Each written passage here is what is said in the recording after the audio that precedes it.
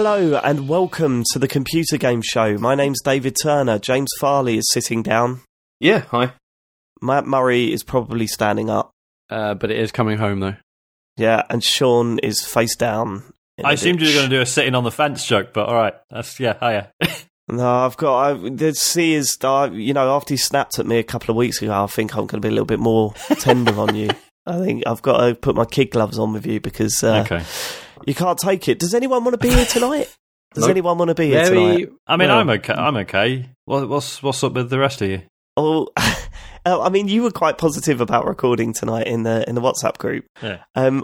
I was very ill towards the end of last week. I had a sore throat, which you can still hear. It hasn't fully gone away. But I just felt well enough to go to Queens of Stone Age with James Farley last night, which was a bit of a mess. And Matt went to a wedding down in Bristol, so he's obviously hungover and then had to drive back up to Leeds. So I've got a feeling that Matt's not 100%, right, Matt? I'm fine. I'm fine.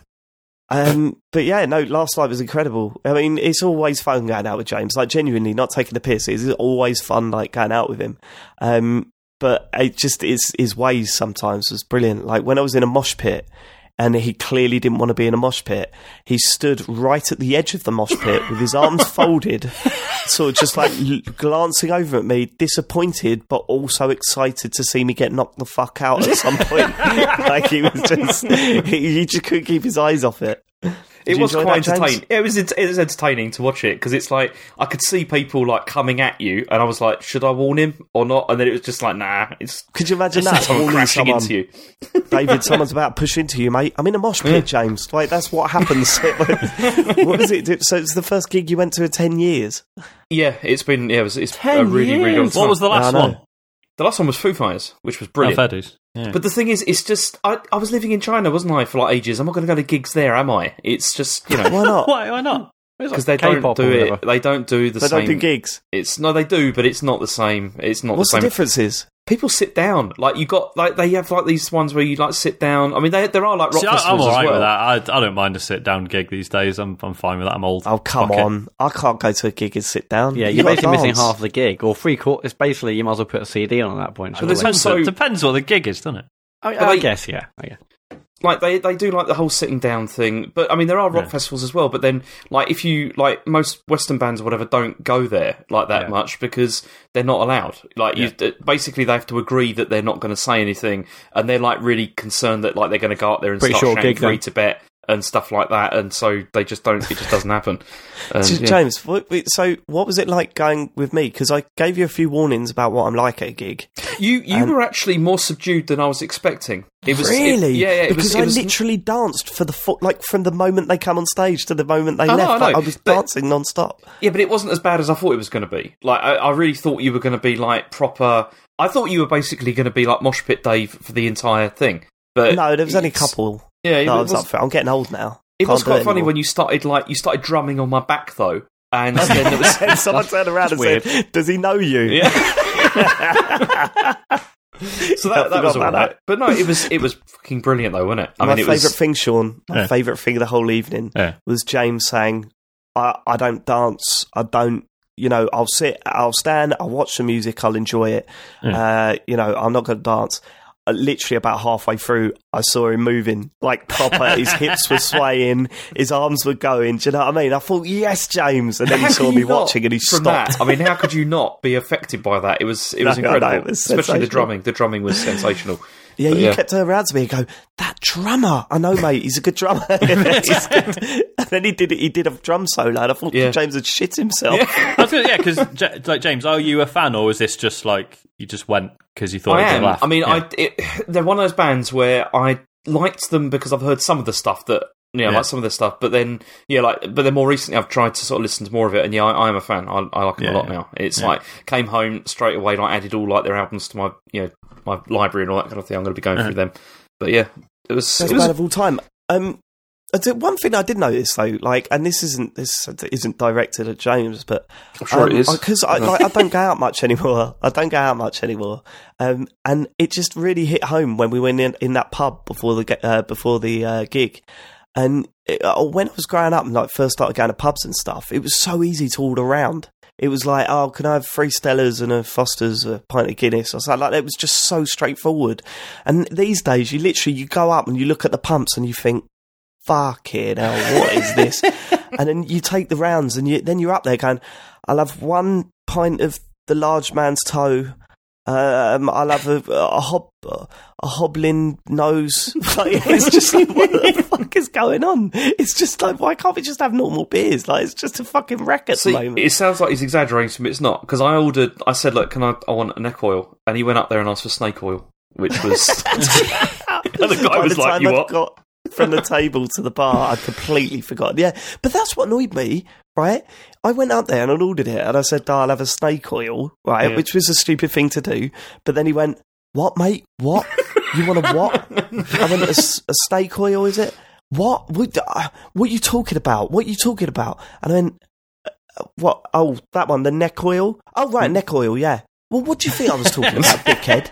Like, no, don't take the piss out of me for it. No, you should have just said, like, whatever a hipster one. You know, it's like one of those. yeah. It's a Matt Murray beer. Yeah. Like, that's what, it's good, though. Matt, you love all that shit, don't you? It tastes great.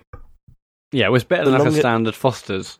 That's for sure. The longer the name, the better for Matt Murray. More bizarre reference. Right, should we get into it? Should we do feedback this week? Yeah, well, I think we shall. All right, you all right? What's up with you? Nothing. It's a short and sweet feedback this week, but we'll get into it. So last week we had our sort of post E3, we had our E3 predictions and my thoughts on E3, and there was the bit where we had to work out who gets the most points from predictions. Farley said there would be Halo 6, and we didn't give him a point because it wasn't Halo 6, it was Halo Infinite. SMW tweeted us saying, to be fair, Farley, 343 Interactive have said for Halo Infinite is Halo 6. They just wanted to drop the numbers. But I think we've got to be specific. So yeah, it doesn't change anything, does it? I mean, it's part of the fun about doing the predictions is arguing whether it's too specific or not specific enough. And if James had come out and said new Halo, open with the new Halo, we would have taken that, I think. We would have accepted that. Yeah. Instead, he went, open with the new Halo 6 with a 13-minute trailer. Like, you just went way too specific with it. It's lesson learned, James. Lesson learned. It is lesson learned. And I mean, obviously, this is a bit annoying, but it's fine. It's I can accept that. Yeah. And also, he still would have only finished second anyway because he's 2 points behind me. So it means fuck all in the end of the day, doesn't it, James? Yeah, that doesn't matter. Ballistic, which I think last time I called him Ballstick, but I think it's favourite Ballistic. Anyway, can I once again ask everyone at Computer Game Pod to tell Matt Murray to slow the fuck down? Overexcited, indecisive noise. I mean, it's been the same since I was very young, Ballistic. I mean, I've just always talked fast. It's really hard to understand me most of the time. It's never really bothered me. You can understand what you're saying. Sometimes you get excited, and I'd rather you be excited than have two people that are like, yeah, I mean, so I've always talked fast. I mean, basically, like my and my parents talk really fast. Like Jill can, even now after like 10 years of knowing them, can barely understand the word that my mum says because she talks even faster than me because she's obviously still down south. So she talks really fast, and there's loads of swear words, and obviously it's like extreme like South London accent, so she can't hear a thing. But I've always talked fast, and you know, I mostly talk fast when I'm having to do the what you've been playing section, where I get nervous because I'm adding very little in terms of content, and I'm like feel like I'm being rushed. So yeah, I'll try and slow down, but I don't know. I'll try. Sorry, were you blaming us then? No, were you taking this criticism and blaming us? Okay. Very much blaming myself. Yeah, what can I say? I'll try and be better. Did you struggle with the way I talk then? Because I've got a southern accent, ain't I? No, well, I mean, I don't, but. No, I do definitely talk fast. It's I guess like nerves and stuff, so I talk quickly and trying to get my bit over and done with. Who knows? I'll try and be better for you though. Phil, you're fine. Gildeer. Don't worry about it. I always fuck his names up. Seriously, it's totally fine. I didn't. This is like you've often talked about, and it's like I've never noticed. It's totally fine. I try not to worry too much about this stuff, just because I don't know if we've ever had any feedback about this, but when I used to do Midnight Resistance, we used to get people saying like, "Oh, you all sound the same." Bearing in mind there was like 4 of us from completely different parts of the country, and so I don't know. I think people just struggle to like tune into people's voices at first, especially when it's just four Yeah, blokes. at first, definitely. But I feel like I've had podcasts where I've started listening to a new one, and at the start I'm like, oh, who the hell is who? But after like 2 episodes, you can already understand the differences. But yeah, I'll try and slow down. Phil Gildear, I think that's how you pronounce it. It appears no one picked up on Dave allowing some level of prejudgment on Cage's next game based on his past work. Now, I know you defended yourself in a Discord, Dave, but yeah, because again, you basically said last week that you're not going to play Cage's next game, are you? No, I said that I'm going to be less interested in Cage's next game because that's 2 on a trot that I thought was stinkers, right? And when someone mentioned that in the Discord, I said, again, this is down to the original point again. Yes, you could turn around and say, I don't like his games, I don't think I'm going to play his games. But when it comes to specific subject matter, I would much personally rather go into it, judging it in text, rather than saying, well, he's going to fuck that up. Like, that's what I would prefer to do. Do you know what? Do what you want. I don't care anymore. It's the shittest argument ever. It went on for way too long. All right. So why are you going to play his next game or not? I don't know. Let's see the trailer. Let's see the trailer in 20... So Detroit's, what, it'd be like 4 years, for sale. I've got Detroit for sale if anyone's interested. Because absolutely not. I mean, after your glowing reviews over the last few weeks, I'm sure people will be desperate to snap out. Yeah. I just don't want to hear about it ever again as long as I live. I've not even played it. Just what Why? a lot. It's not been all over the place. I feel like it has. Maybe it's just because I know you lot. Maybe I don't know. Maybe. The artist formerly known as Transters. A few weeks back, I had the impression that James found Detroit to be just mediocre. After completion, he said it was mediocre. But last week, he slated it to be an awful game. Which is it, James? Okay, this is quite simple. As a game, it is mediocre. But as a storytelling experience, it's awful. But overall, it's mediocre. Yeah. Okay, good. I'm glad that's clarified. I was gutted as well because when I was listening back to last week's episode, I had such a good point that I didn't make on the podcast when James was going, when I go back and play this game, it's good to play. When I go back and play this game, it's good to play because it's a good game. And I just thought, go back and play GoldenEye. Would you say that's a bad game? Yeah, but you can say that about anything. That's not a good response at all. Well, no, because you were making the point. The point you were making... okay, I'm not even going to argue that. I'll let the listeners just listen to how ridiculous that is. You make a point and then go back on it. Okay, go on. No. Let's think about this, Dave. I said that there are other games that came out before which still play very well. Fahrenheit doesn't. And then you just said, yeah, but there's ones that don't play very well. And it's like, yeah, I know, like Fahrenheit.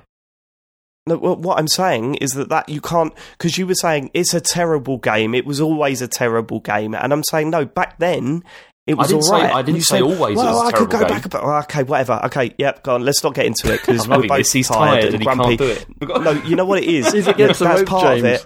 There's 2 ways this could go, right? Either I'm way too tired and I can't be bothered to argue with you today, James, or because we're both tired and grumpy, this will be the last episode of the Computer Game Show.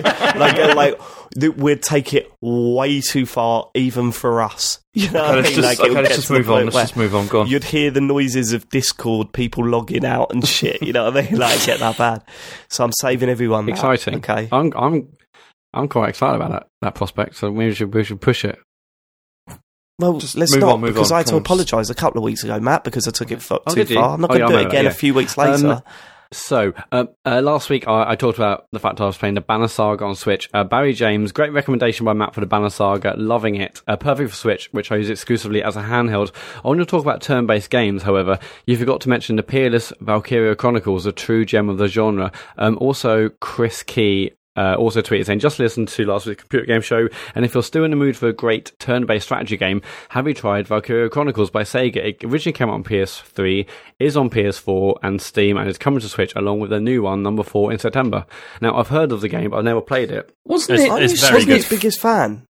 What's going on? Look, I've heard this game, Matt is Sega's biggest fan that's never played Streets of Rage. But we're going to Sega's biggest fan that doesn't play Sega games. Like, I'm not a post-Sega fan. He's played Sega Rally before. That's a great game. He played Sega Rally once in an arcade, and then he made it his life. Yeah. So, which of you have played Valkyria Chronicles, and should it be right up my street? I have. Yeah, it's well good. Wasn't it on PlayStation Plus like a while ago? I'm sure something like that was. I don't think so. I mean, it's usually like £3 in your Steam sales. You'd probably own a copy if it was on PlayStation Plus, Matt. Yeah, I mean, on the website. I just download them every single month and not even check. So you might even have it. I mean, waiting for that Switch version would probably be good anyway, unless you have already got it for free. Obviously, yeah, I'll check. Okay, so yeah, I'll talk about a little bit more about Bound Saga later, but yeah, I'm still absolutely loving it. And but it's good to know there's some more decent stuff out there. I mean, this genre sort of passed me by, so it's exciting to know that there's actually shitloads out there that I just missed. Frankly, and that's it for feedback. I mean, we've had a lot of feedback about a Kickstarter, about other things here and there, but that's pretty much it. If you want to leave us some feedback or question or whatever you've got, it's at ComputerGamePod on Twitter, or you can email thecomputergameshow@gmail.com. Speaking of our Kickstarter, how long have they got now? If you're listening on Wednesday, how long have you got? So I think it's about 2 days. So basically, I planned it. So this thing's meant to end on Friday, and for some administration or whatever, it's actually going to end on Saturday. So it's getting this Saturday at 12 p.m. I think by the time you listen to this on Wednesday, it'll be technically 2 days and like 23 hours, whatever. There's not long left. We are amazingly over the moon with all the pledges and backs we've had so far. But if you haven't already, you've got 2 and a bit days to get these t-shirts and polo shirts. Search us on Kickstarter, or there's a pinned tweet at the top of our Twitter account, or just check any of our tweets for the last month, and no doubt you'll see a tweet about it. But 2 or 3 days left. Get your pledge in now, Matt. Yeah, seriously, get them in, because the cut-off point, that's it. We ain't selling no more. Matt, are you going to do like a streaming event for the closing of the Kickstarter? That'd be good.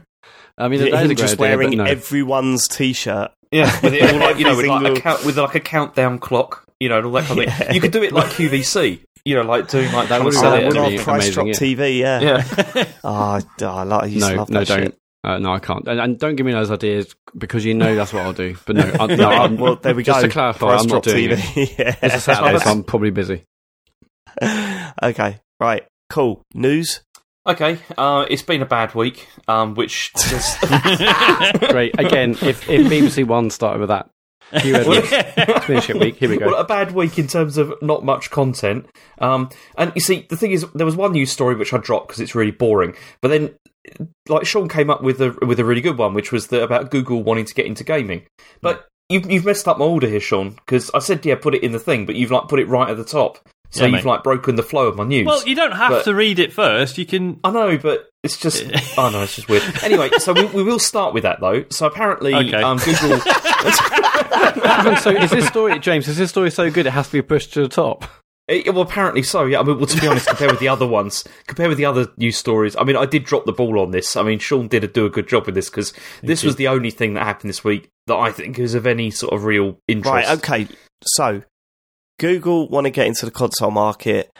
We've known this for a while. Why is this back in the news? What's happened? Okay, so there's been more... That's definitely a question I've got, yeah. I was just about to answer before you butted in there, Matt. Why did you do that? It's added nothing. I'll just play this. So just listen to this for a second. They're making some bad choices. Okay, cool.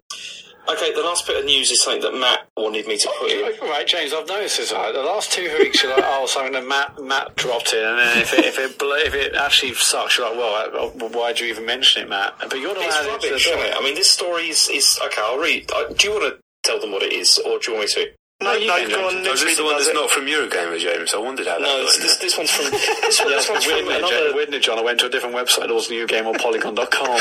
Nothing's changed. Another site that Matt visits, it's Pocket Lint. This is from, and so this is, as I said, this is another one that Matt wanted, and it's another stab. I just got to make it clear what's happened there. Basically, it's called the Google Yeti, and it's another stab at OnLive or PS Now, but this time by Google.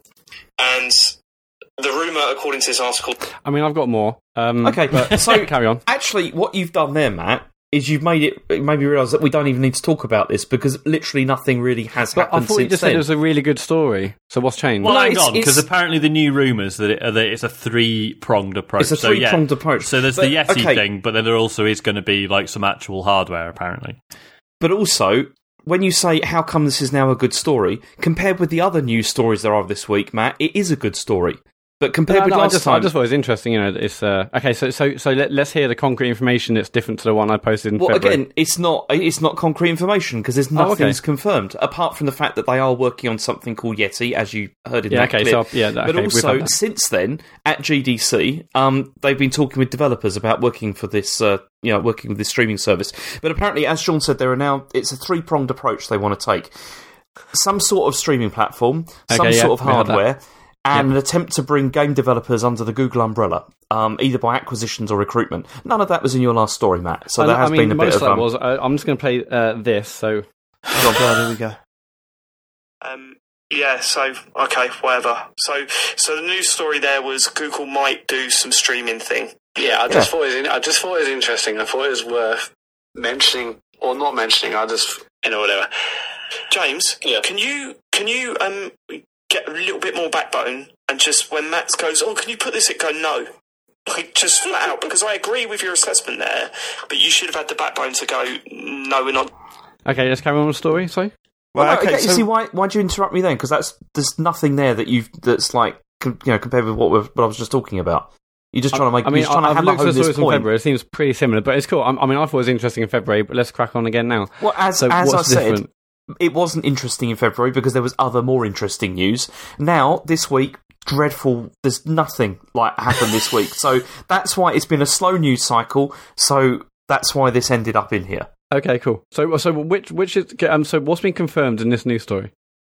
The fact that they are working on this thing called the Yeti, which is the streaming service. Is that confirmed, or is that just reports?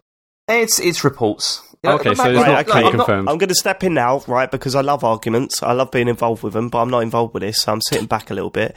Matt, what you need to do now is stop beating around the bush and make your fucking point, because you played 2 clips and you've asked several questions. Make your point now, and let's see how James responds. Because Sean, you didn't say it was interesting. Sean, flat out confront him. What? Flat out confront the man. Go on. I love Sean, but because Sean added it, it's different. But if Matt added a story in February, which from what I gather, I've read both pieces, the one I posted in February and the one today. It's a lot of reports still. We knew about Yeti before. We knew about potentially some hardware. But because Sean posted it, suddenly it's like, top of the list. It's a great story.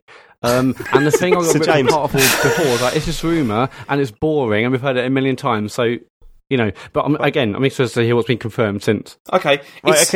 Again, you're doing it, you're softening the blow, go in for it, right? So basically, Matt's saying, you don't listen to him when he wants to talk about a story, but now Sean is here and he's recommended it, suddenly you're interested. What's your response to that? To the top of the list. Well, no, it didn't shoot to the top of the list. Sean put it on the top of the list. Interesting. I did say get rid if you're not fussed. I don't know, but he wouldn't do that, Sean, because you posted it, and it's a great story full of confirmed, as I've already explained, very slow news week. There's not much there. Yeah, but also, Matt, no. Okay. Also, the other thing about this is that Sean. I trust what Sean will say with this, with the news. That's it, isn't it? Because Sean, you're saying what you've got to say about it. Because you're saying here, right, that this you're making out this is like a one-off, but you for many weeks you kept on trying to shove crap stories into the news. Like you put tons of them in there that I either had to struggle with or just bin completely. So by the time it got to this point, you're like, your trustworthiness had gone down, Matt. Like, I was putting in stories which I thought was interesting, and therefore a portion of the audience may also think it was interesting. But anyway, I don't care about that. I just want to hear about his confirmed things about the new Google console. Go, James. I didn't say there was anything confirmed. When did I ever say anything was confirmed? What's confirmed? You said it's been confirmed, and I said what's been confirmed. You said actually it is reports. Yeah, so the report. Well, I can confirm to you there's been reports. And now what we do, story. I'm excited. And now what we do is end the argument before it's fully completed, so there's an undercurrent of bitterness between the two. Don't worry, Dave, we've got that. The listeners this is how we do the show, all right? Go on, James. Should we move on to the next story? Well, no, because it is a non-story anyway. I mean, it doesn't really matter, but it's we can. Sure, I mean, the others. Shall I bin all the other stories as well because they're all equally not very interesting? Well, it depends if anything's been confirmed in those stories or not. I don't know. Well, all of these things, everything's been confirmed. Why are you so obsessed with things being confirmed, Matt? I mean, you've posted a lot of sort of spurious rubbish before. This is all just rumours and bollocks anyway. Yeah, because that's most of the stuff that you've tried to slide into the news has been that. So, I mean, hello and welcome to the Computer Game Show. I still think it's an interesting story, but I want to hear your view, James. Well, I was going to say, like, if you think it's still interesting, why are we even having this argument? It feels a bit like you're cutting off your nose to spite your face, Matt. No, it's just because every time I post a story, it's bollocks. But suddenly, because it's back in, it's like top of the news. I know it's been a slow news week. James, we've had that. Okay, should we move on? I mean, I think. Yeah, but he's also confirmed that he likes Sean better than you. I mean, we knew it anyway. That's fine. Pretty much what he said. Sean, is this how you feel every week? Yeah, like, pretty much. Just kind of like, all right, let's move on, eh? Chill out. It's weird sitting in this seat. Yeah. It's weird. Yeah. Okay, but come on, James. Just come, because let's have some details. I want to actually hear what's happened. About what? About this news story. He's just said that there's no details. So let's all calm down. Let's go with the next story, all right? Can we agree hearing about this in a few weeks' time? Okay. Well, it depends who recommends the story, Matt. It would be me. Go on. Amy Hennig has left EA. That was the. Oh, no. That's the. Okay, guys, I'm going to play something. I know. I'm going to play something. No, I'm joking. Go on. Well, so Amy Hennig she worked on. She joined Visceral in 2014, and the point was that they were supposed to be working on a Star Wars game. And there was this idea that it was going to be like an Uncharted style, like Star Wars game. But then then EA sort of weren't happy with what was going on with it, and then ordered that there were going to be significant changes made to it. And she left in January this year, but then now it's come out that she's left. People didn't seem to know before that. But Visceral was shut down in October in 2017. Yeah, so she went in 2014, has basically worked on nothing. She left from Naughty Dog, and then it's like 5 years. She must be devastated that whatever she's tried to work on has been cancelled. Now it's just 5 years of nothing, seemingly. I'm just fascinated by like how often EA seem to keep fucking up Star Wars. Like, yeah, it is amazing. It's absolutely it staggering. Seem like when they bought that license, it did seem like, right, this is the easiest license to deal with ever. I mean, don't get me wrong, you've got the crazy fans that you don't want to upset, and obviously that's a huge amount of pressure. But, I mean, the games should write themselves. I mean, all right, I'm taking the piss a little bit. Like, obviously, it's hard work to put a game together, but they really fucked this license up, didn't they? Yeah, so we've had... So hang on, what have we had? So there was Star Wars 1313 cancelled. Yeah. This one... So it's not fully cancelled, right? It's just going in a very different direction. But the original thing she said is done. Yeah. Like they've dumped it. And because it was supposed to be the story focus based thing, but now it's supposed to be an open world game. So totally we've had Battlefront 2 absolutely fucked itself over with loot boxes, and Battlefront, which was just not well received either. Yeah. So yeah, I mean, just what an absolute... No, it wasn't well received, because if you remember, they gave away the 10 hours on EA Access. Yeah. And it was like, you first started playing it and you're going, wow, this is fucking incredible. I'm not even into Star Wars and this is really good. And then within 4 hours, you're like, oh my God, it really doesn't hold itself together for that long, does it? And then that was it. It felt very much like, shit, we've got the license, what can you put out by the time the film's out? Yeah. It was... It really fell apart quickly. Yeah. It felt like Battlefield Light, you know what I mean? It didn't have that sort of longevity about it. And by the time your EA Access trial was over, you were like, there's no way I'm buying that. Like, I was bored 6 hours ago. So they're struggling, but I mean, you still got to have faith. They're learning lessons, I think. Yeah. I don't think they are. And because I think what happens here is, it's weird because you would have thought they would have just looked back at the Star Wars games that have worked, like the different formats, because there's been, like, tons and tons of Star Wars games that have come out over the years. Yeah, but we live in a different world now, James. Like, people are interested in completely different things. I know. I mean, you could put out a BioWare Knights of the Old Republic thing, and I think it would get an audience, but they're after bigger than that. Well, which is what they tried with Battlefront, wasn't it? Was they tried because basically they want a game where they can pump as much money out of it as possible, and that's why you had like Battlefront 2 with all the the loot crate stuff and everything, because they probably thought, we've struck gold here. We've got Star Wars, we've got like a popular, we've got like DICE running this. We can just print money with this, but they got too greedy and went too far. They did. But it's a shame though. It sucks as well, because Amy Hennig has got a hell of a fucking CV. She's responsible for like all the good Legacy of Kain games and Uncharted. Like, fucking hell, you get someone like her on board, you'd let her make whatever the fuck she wants. Like, don't interfere. Like, yeah, I mean, we don't know the reasons behind it all, and she might be proud of the work that she did there. It's just it'll never really come to light. So we don't know if she left on happy terms or bad ones. So it's hard to comment on that, but it's definitely a well-known person within the games developing community that they've lost there. Like it's another string on their bow that they've lost. And it would be interesting to see where they go from here. Especially, I mean, this Respawn one has to hit. Yeah, it Jesus Christ, hit. yes. If it doesn't, then wow. I mean, if anyone can do it, it'll be them. Respawn can. They're the boys. Yeah. But I think you were said the same about a narrative Star Wars game with Amy Hennig at the helm. So, but it's just whether EA allow Respawn to do what they need to do. Let them fucking finish it. Yeah, well, we've got the title, guys. I mean, we're halfway there, surely. Got him. Okay, so the other story is that Fallout 76 isn't going to have cross-platform play because Sony, basically. That's a surprise. Well, there's been a bit of news about this, hasn't there, in the week? Who's the guy that was on stage at...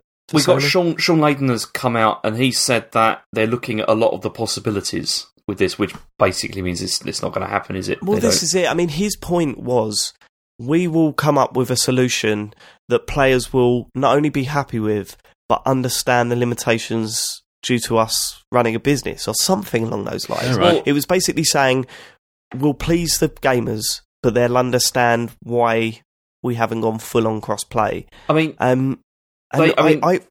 sorry, go on. Yeah, because they said, I mean, the reason that he said that about it was that they wouldn't allow them to, if they allowed crossplay, it wouldn't allow Sony to guarantee like a safe experience for its users, like particularly children. Mate, fucking Nintendo are doing it. Yeah, that point falls apart. When of course, Nintendo it falls apart. That's why everyone laughed at it. But it's all about money, isn't it? I mean, that's really the end of the day. Of course, it is. And the only solution that I could see that he was referring to was letting people play with other players, but not letting them use the items across various different platforms, right? Because that covers his business idea, and it means that people are still technically using crossplay. But that is not what people want. Yeah. People want to play Fortnite on their PS4, log on to their Switch, play Fortnite, and have all the shit that they've paid for on both systems. Like, it's not a terrible thing to happen. It totally makes sense. Sony are the biggest platform holders. They should be like thinking, their point is they don't want you buying stuff on the Switch and being able to use it on the PS4, right? They should be more confident than anyone else to say, well, where are they going to buy their stuff? On their main console, right? Surely. They should be confident enough to say, do you know what? People are going to buy stuff on our store and use it on other systems, not the other way round.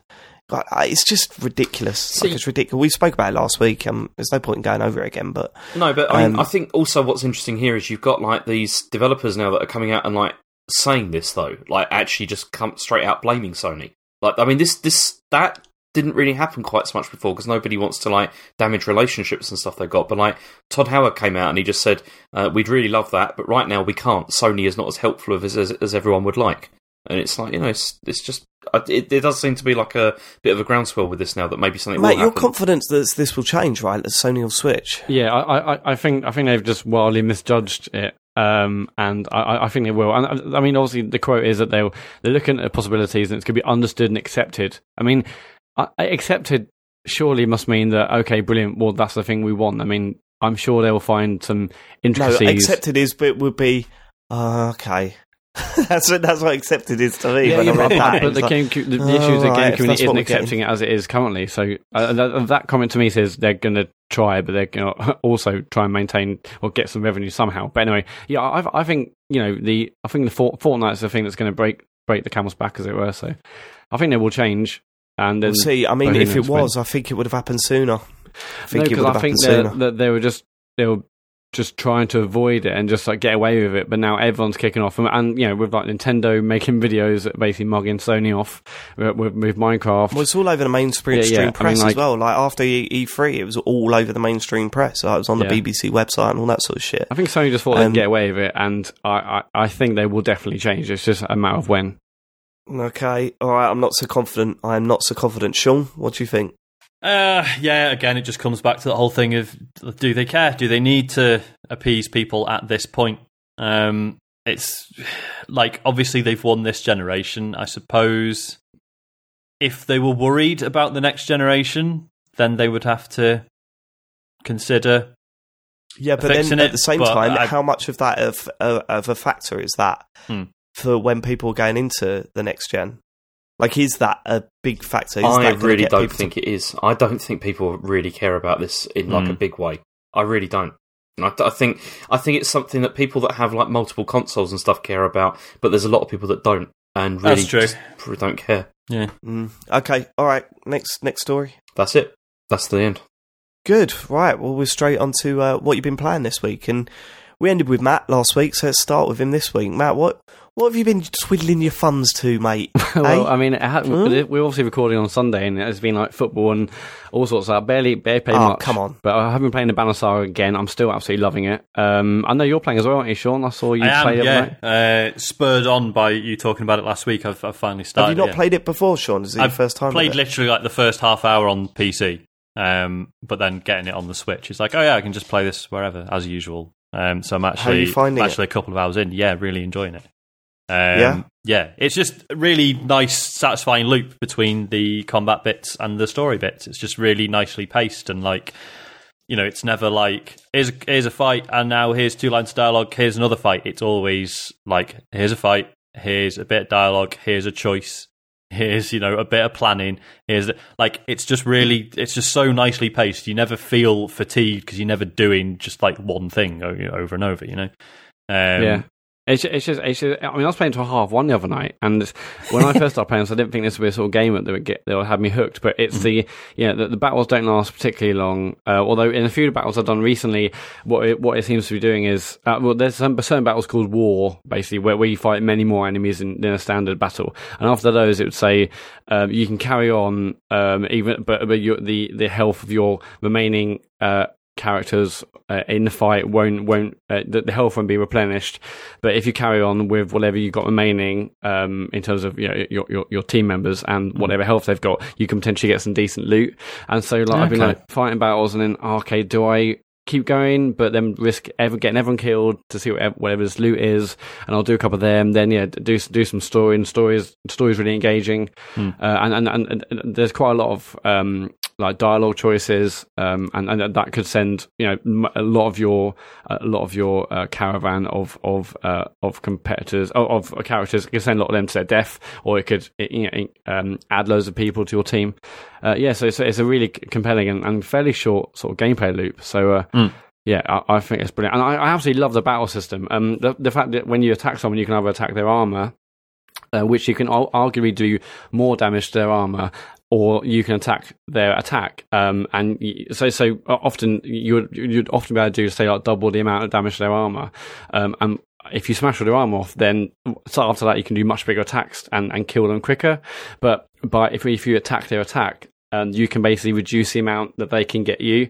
So, and because at the bottom of the screen you can see the order in which you are, all the characters that are in the battle, you can see the order. So if you know that the next enemy that's going to attack you is the one next to you, often I'll just attack their attacks to at least reduce the amount of damage they can do to me. But it just like, okay, do I just try and smash all their armor off, even though they're going to keep attacking me, because that ultimately, when that's all gone, I can do some huge hits to them and kill them? Or do I just slowly take bits of their attack away to save me and my other characters in my team? I think that's a really subtle, really simple, but it's a really compelling sort of gameplay choice you have to make for every move. I mean, I'm not good enough at it yet, but I do feel like the good Banner Saga players are probably like thinking 2 moves ahead, a little bit like chess. You think, okay, well, that person hits me there, I should probably go for their armor, because then that'll I'll be able to do huge attacks after. So yeah, I think that's a really, really great a really great sort of battle system. I will say one thing, Sean. You've obviously played this on PC. I bet it's easier to control on PC. I mean, it's any issues with that at all? Because I've had someone switch where I've like tried to select a player, but then I selected the wrong one, and I've done that. It is a bit fiddly, isn't it? It's like some things you select with the stick, but some you select with the D-pad, but it's never really clear. But then sometimes pressing up on the D-pad makes stats appear. I don't know. Found that a bit odd. But I mean, it hasn't pissed me off. Like, obviously, you got all the time in the world to do every turn, so it's Yeah, it hasn't annoyed. And I mean, I haven't played the second one yet, but I gather there are like good quality of life changes in the second one, and obviously the third one's out in July. So yeah. But I think I'm about halfway through the first one, and it's great so far. How do you feel about the switching perspectives? I think it's good, but I do wish there was almost like a bit of a catch up on the other perspective when you leave them and come back, because currently it's switched between 2 or 3 different parts of your 3 different teams basically across this map. So there's like 3 different storylines, 3 different story arcs. People have come and gone and died and joined your party, and if I like leave one and suddenly go to the other, I'm sort of trying to remember in my head where we've been or what's happened. And there's a lot of characters in this, and then you'll meet loads of new characters, and then people will die. So that's a bit confusing. I like it; it's interesting because I've got like different favourites from each of the different groups. But how have you found it? Yeah, like I like all the characters I've met so far. I understand the whole point is that every time it leaves you on a bit of a cliffhanger with one particular group or faction or whatever. Yeah. But it does just make me feel a bit like every time it's like, right, and now you're playing as this lot again. I'm like, no, I want to get. I was just getting into that. Yeah. One thing I do wish it did is there's been loads of times where I've been given a big choice, and I sort of wish it would show like the previous conversation text on the screen. Because I'm like, I think he said this, but like, am I sending everyone to their death now? Because I wasn't 100% like concentrating, or I can't remember how it led up to this choice or this decision. Yeah, because BioWare always do that, don't they? Yeah. And so I've like just gone wildly into one thing, and then maybe I've misjudged it. But I think it's really interesting. I'm loving it so far. I'm playing way more of it, and it's like 1:30 in the morning. I didn't think this would be a sort of game I'd do that, but very good so far. The fucking landscapes as well, man. Oh so beautifully drawn. It's a gorgeous game. Yeah. Properly enjoying it. And other than that, I'm playing shitloads of Pokemon Go. I don't really? know why. I think it's because the new one's coming out, so I thought I'd give it a go again. I don't really know what I'm doing. What do you mean, the new one? Sorry? The new Switch one? The Switch one, yeah. Oh, right. Because it all transfers over, doesn't it? Yeah. And right, okay. I mean, I didn't play. I played this like as much as everyone else did when it first came out for like the first week or two. But I've got back into it because I've never played a full Pokemon game. I'm interested to see what the new one's about, and so I figured I'll play this for a bit. I'm basically just like going around collecting them. I haven't like evolved any like Pokemon, so I'm clearly not playing as it's really supposed to be played. But that's what I'm doing a lot on my phone. I don't quite know why. I guess I'll either stop soon or maybe get even more into it. But I definitely want to get the new Pokemon Let's Go Eevee or Pikachu. So I figured I'll just see what the deal is now. Yeah, so I'm playing that a lot on my phone, and of course I've played The Incredible Adventures of... No, is it... Okay, Captain Spirit. What's the full title of the new Don't Nod game? Is it The Incredible Adventure of Captain Spirit? Is it The Incredible Adventure? Whatever. I've played a new Captain Spirit game. I think we all have. Actually, have you played it, Sean? I haven't. Sean's not played it. No. Anyway, I played that, finished that, but I guess we'll talk about that in a minute. Well, we could talk about that now, right? Let's do it. Let's just get into it, because, James, myself and Matt have played it. Seeing as it's your section, Matt, what did you think of it?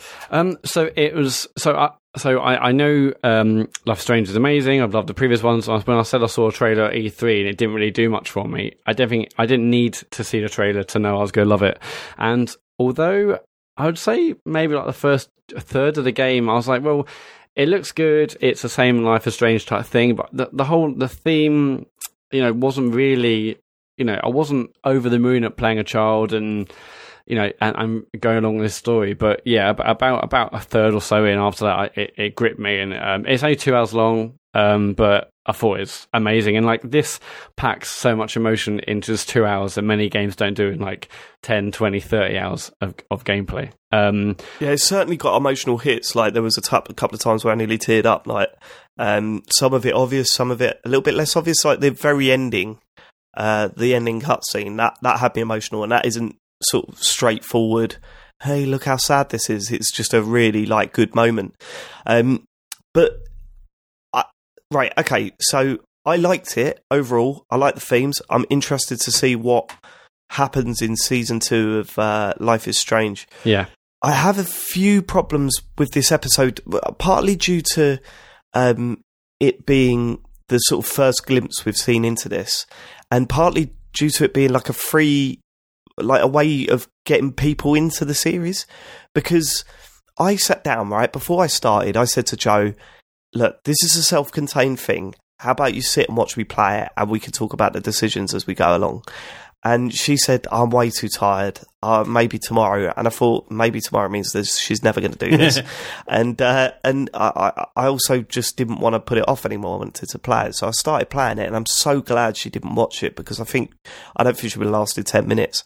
And the reason being is that it's not what I like about Life is Strange. Like, the bits that I like about Life is Strange is the story progressing and you involving yourself in this moving story. That's not what this Captain Spirit episode's about. It's basically you're in a house and you're just wandering around clicking on things. Yeah, I'm just going to interrupt just before, because people are probably shouting at their podcast player right now. It's The Awesome Adventures of Captain Spirit. Right, okay. Give it full title. Yeah. So, although I enjoyed it, I very much enjoyed it. I loved the themes that it was working with. I loved, I loved what it did. There was a lot of stuff in there that I don't like about Life is Strange, and I feel that, if anything, unless you're on board with this already, this isn't going to suck you in, because you'll be like, well, like, there's a lot of going up to items, pressing a button, and like hearing a quip. And then if you did that again later on down the line, it'll be the same thing again. You know, lots of repeating, like that item that could still be clicked on. And there's a few puzzles in there that make zero sense. One in particular, I won't spoil it, but there's one puzzle in there that just makes you have to look up. Yeah, there's no way you work it out. After I finished the game, I was like, because there's a lot of other tasks, and you can finish the game without completing the tasks, or you can complete the tasks. And one I was like, there's literally no way that anyone ever will be able to work that out unless you had to Google it. Because I tried so many things, and anyone who's played this game knows the sort of things you would try. There's those of what I thought and what I think everyone thinks are hints. Well, yeah, I mean, you could say it's unlocking a phone. Yeah. You've got to unlock your dad's phone. Out the PIN number for a phone.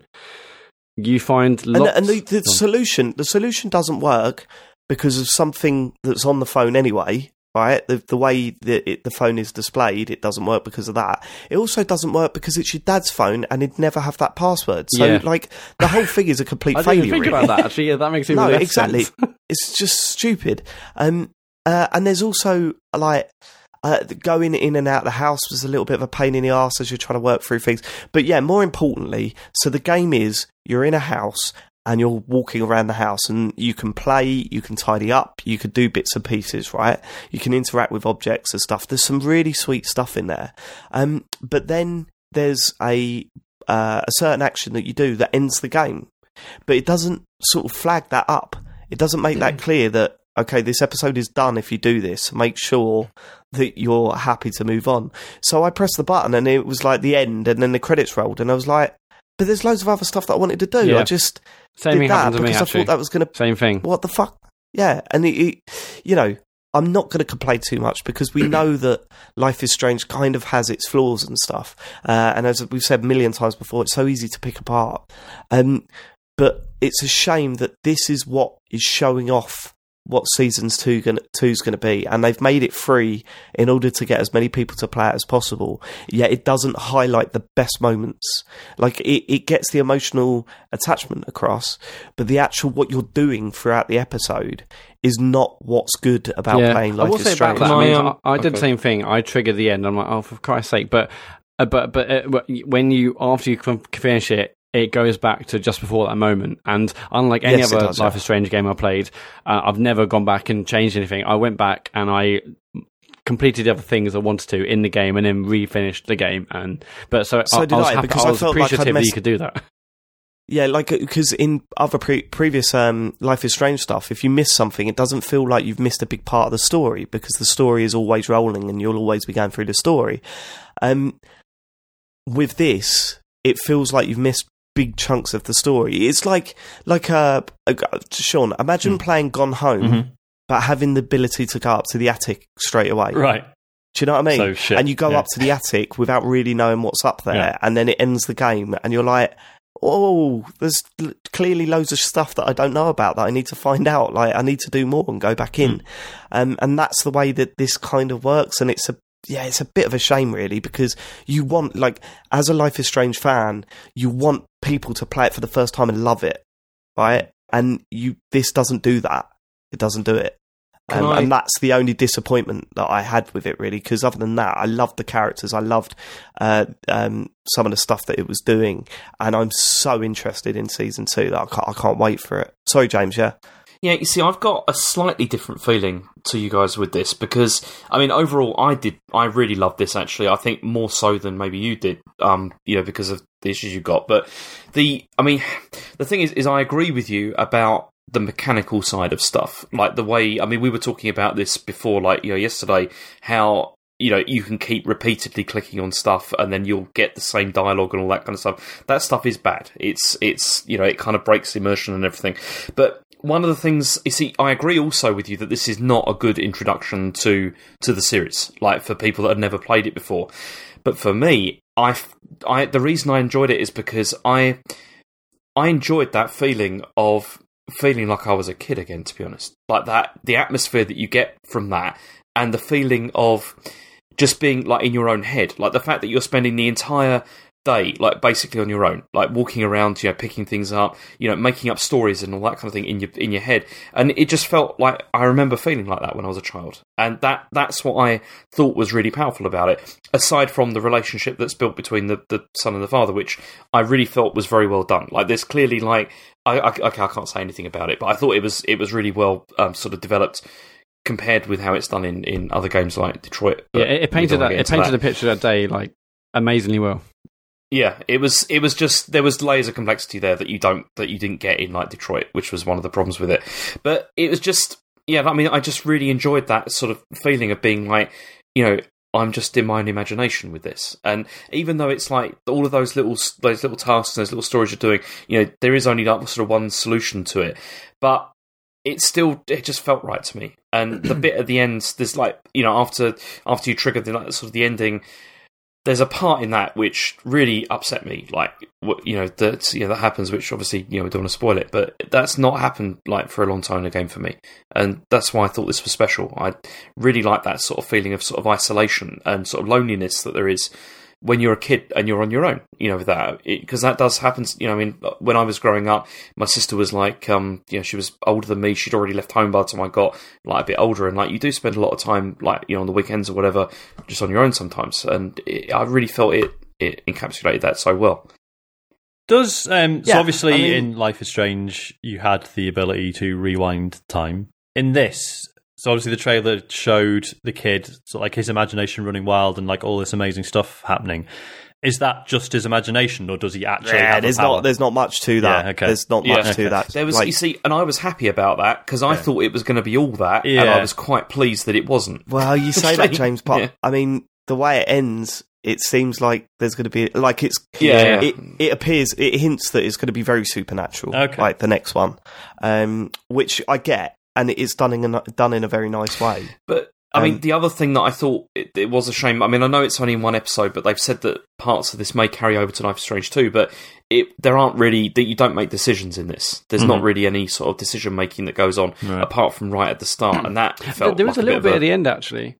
So when I replayed it, you have a conversation, you have a conversation with another character that you engage with, and when I first finished it, I just had a conversation with her, and then the second time I did it, I said something different, and different things happened.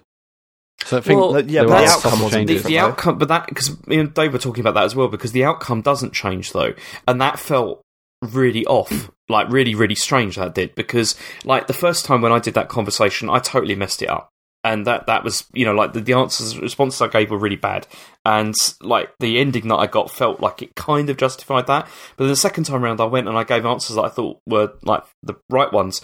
And it went fine. It was like totally different. But then the ending's still the same. And it felt a bit jarring. It feels like, well. I mean, I think I did basically exactly what you just said. And but it feels like other things could change based on the reaction to your answers. I think anyway. And Sean, just to say, basically, the rewind time thing was only actually in season 1, and it wasn't in before the storm. That's true. There's nothing supernatural in that, is there? So it feels like there's probably a different one of those mechanics in each series. Yeah. Okay, cool. But yeah, I thought it was fantastic. It looks great, and it really captured that feeling of being alone and being just you. Is Yeah, really sad, but I think really worth playing. Can you say... Yeah, totally worth playing, yeah. Can you say, without spoiling, what I should look out for to avoid triggering the ending before I want to? Don't wake your dad up. Right, okay. You can say that's that. it. Cool. Yeah. Just don't wake your dad up, because once you wake your dad up, it's done. It. I think we're actually doing people a service by that, because it doesn't make it clear whatsoever. So, when your dad falls asleep, don't wake him up until you're fully done. All right, cool. That's it. Okay, cool. I think that sums it up. When's the season 2 out? I think it's September. August. Yeah. Oh, September. Okay, so not too long to wait. No. I'll be looking forward to it. They'll obviously be releasing trailers, but as with Life is Strange last time, I didn't watch any of the trailers. Yeah, I don't really want to watch any either. Yeah, so I'll be holding off on that, I think.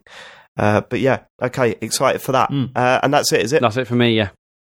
Right, cool. James, have you got anything else to add? I've got one other thing, which is Hollow Knight, which I've been playing over the last week or so.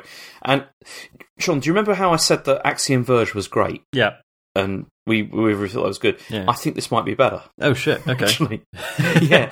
As in, Axiom Verge was really good, but this is on another level, I feel. It's cool. I mean, I'm absolutely loving it. It's just the sound design in particular is so memorable that it's doing that thing where the music's like creeping into my mind when I'm not playing. You know, it's like it just comes back to you. And it, you know, like some people have said that this is kind of like Dark Souls. There's like a Dark Souls element to it, and I mean that's kind of overplayed. I feel a bit, but it is the boss battles in it are tough, but it's got that same thing of like basically having to be patient and waiting for an opening. And if you go too far, then you get punished for it.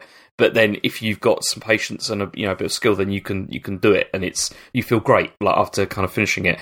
So it does work. It works really. They're much better. I mean, the bosses and stuff in Axiom Verge, I didn't think were one of the better parts of the game. No, I thought they weren't kind of fun, but these have been great. Like I've really enjoyed like coming up against stuff. The only thing that I'm not so pleased about it is the navigation in it can feel frustrating sometimes because it's a big world and there's no guidance really at all about where to go. Again, a bit like Dark Souls in the sense that you can kind of go anywhere, but then you find that, if you go somewhere and it's not the right time to go there, you'll get punished. This is kind of similar.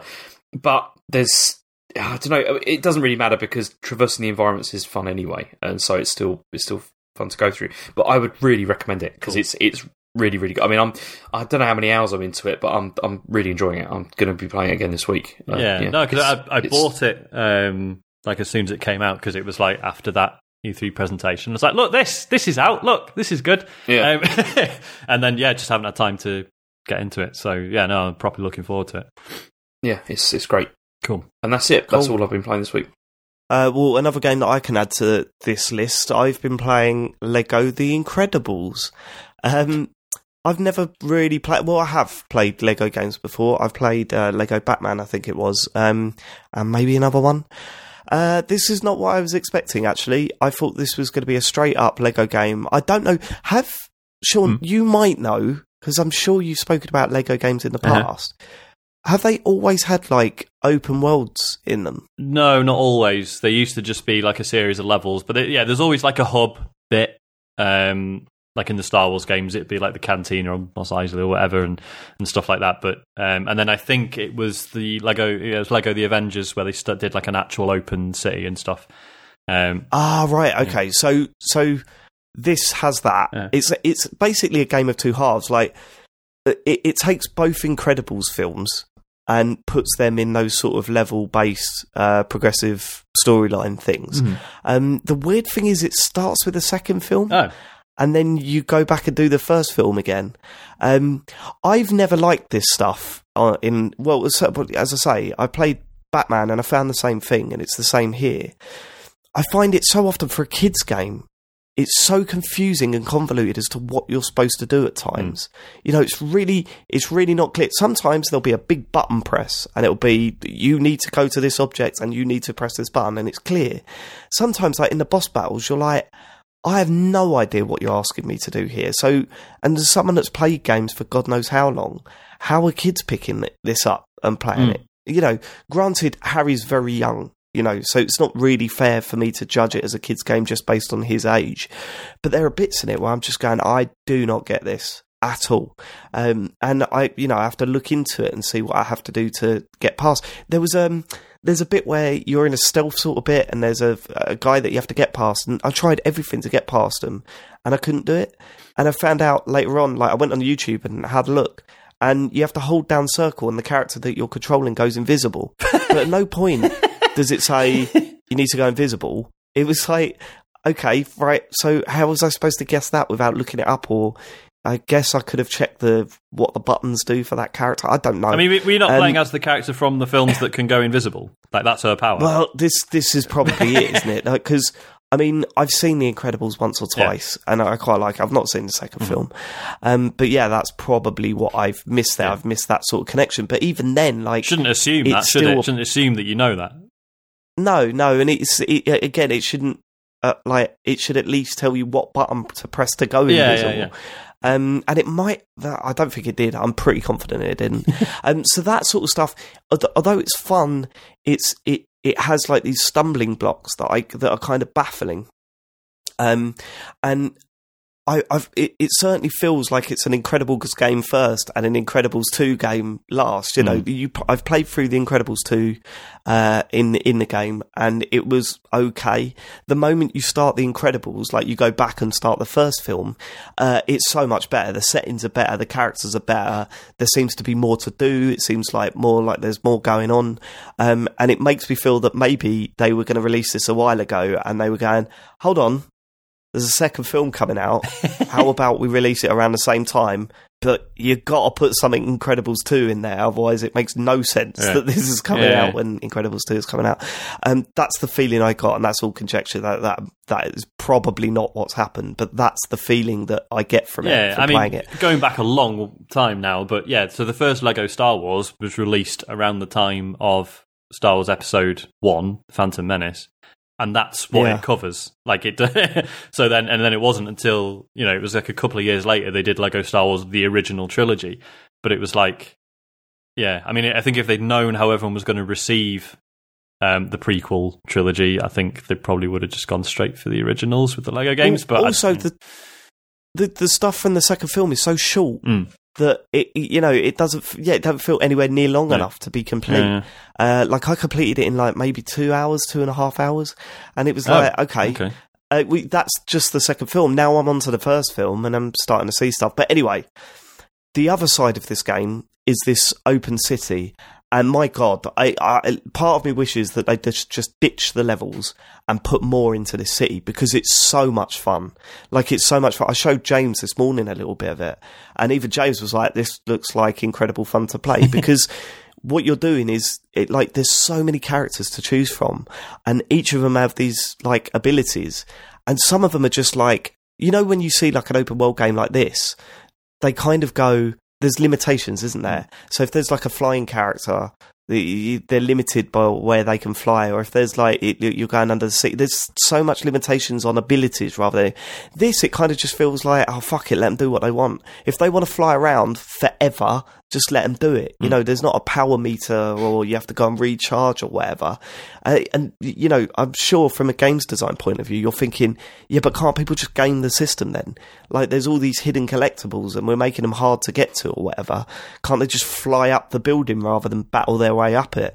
And it's as if someone said, so what? If that's what they want to do, let them do it. And that's what it feels like. And it just makes the whole thing so much more fun to play. The best thing about it, though, is that it's a celebration of Pixar rather than just this one, just these two films. I was going to say, because all the Lego games, generally, there's like tons of characters to collect. I was going to say, like, how do they address that? But yeah, there's all these characters from pretty much like most of the films or whatever. There's the main thing that you're doing. So the city is split up into several different areas. They've been overtaken. Some areas like highlight with like high crime rate. You've got to go over there, do a bunch of missions to sort of liberate it type thing. The moment you do that, then everything shows up on your map. So all the collectibles show up on your map, and it introduces new building zones. So you collect these multicolour bricks. And once you've got enough of them, you go to these building zones and you build stuff, and it's always from one of the other movies. And I was really impressed by how much stuff is in there. So like the house from Up is in there, so I built that. And then you get the character from Up, the Boy Scout, And if you use him to go into the house, you can then like sort of release all the balloons up through the chimney, which is cool. There's even Miguel from Coco, and you could get the tomb of Santa de la Cruz, with the guitar at the back, and all that sort of stuff. And when you activate the little bits in the house by using the correct characters, you get perks. So like, 6 times bonuses for your collectibles and all that sort of shit. And it's brilliant. Like, that stuff is brilliant because it partly feels like Crackdown because you're hunting around for these, what are essentially orbs. But your reward for collecting enough of them is to see something cool from one of the other films in the game, and unlock a character within the game. And of course, the way you unlock characters is brilliant because you earn packs, like those Lego packs, Matt. You must have seen them. Yeah. What they call a Gotcham or whatever. You get these. How are you talking about minifigures? Getcham. No, what are they called? Gacha. The ones that you can't see what's in them. Gatcham, that's it, Gacha or whatever. Gotcham. And then, Grandad. Yeah, and then so you get the pack, and then you just swipe to the right hand side with the left stick, and it rips the top off and empties it out, and the character pops out who you get. All that stuff is just wonderful, and like part of me thinks, I know they did this with Lego City Undercover, where they went all in on this, but part of me thinks like, wouldn't it? I guess it would get boring if they did it for every film, but I kind of wish that they just went, look, this is a game about superheroes, ditch all of the stuff based around the film, all the missions and that, and just focus in this open world, make it bigger, make there be more things to do in it, like, because it's big enough, but like it could be bigger if that makes sense.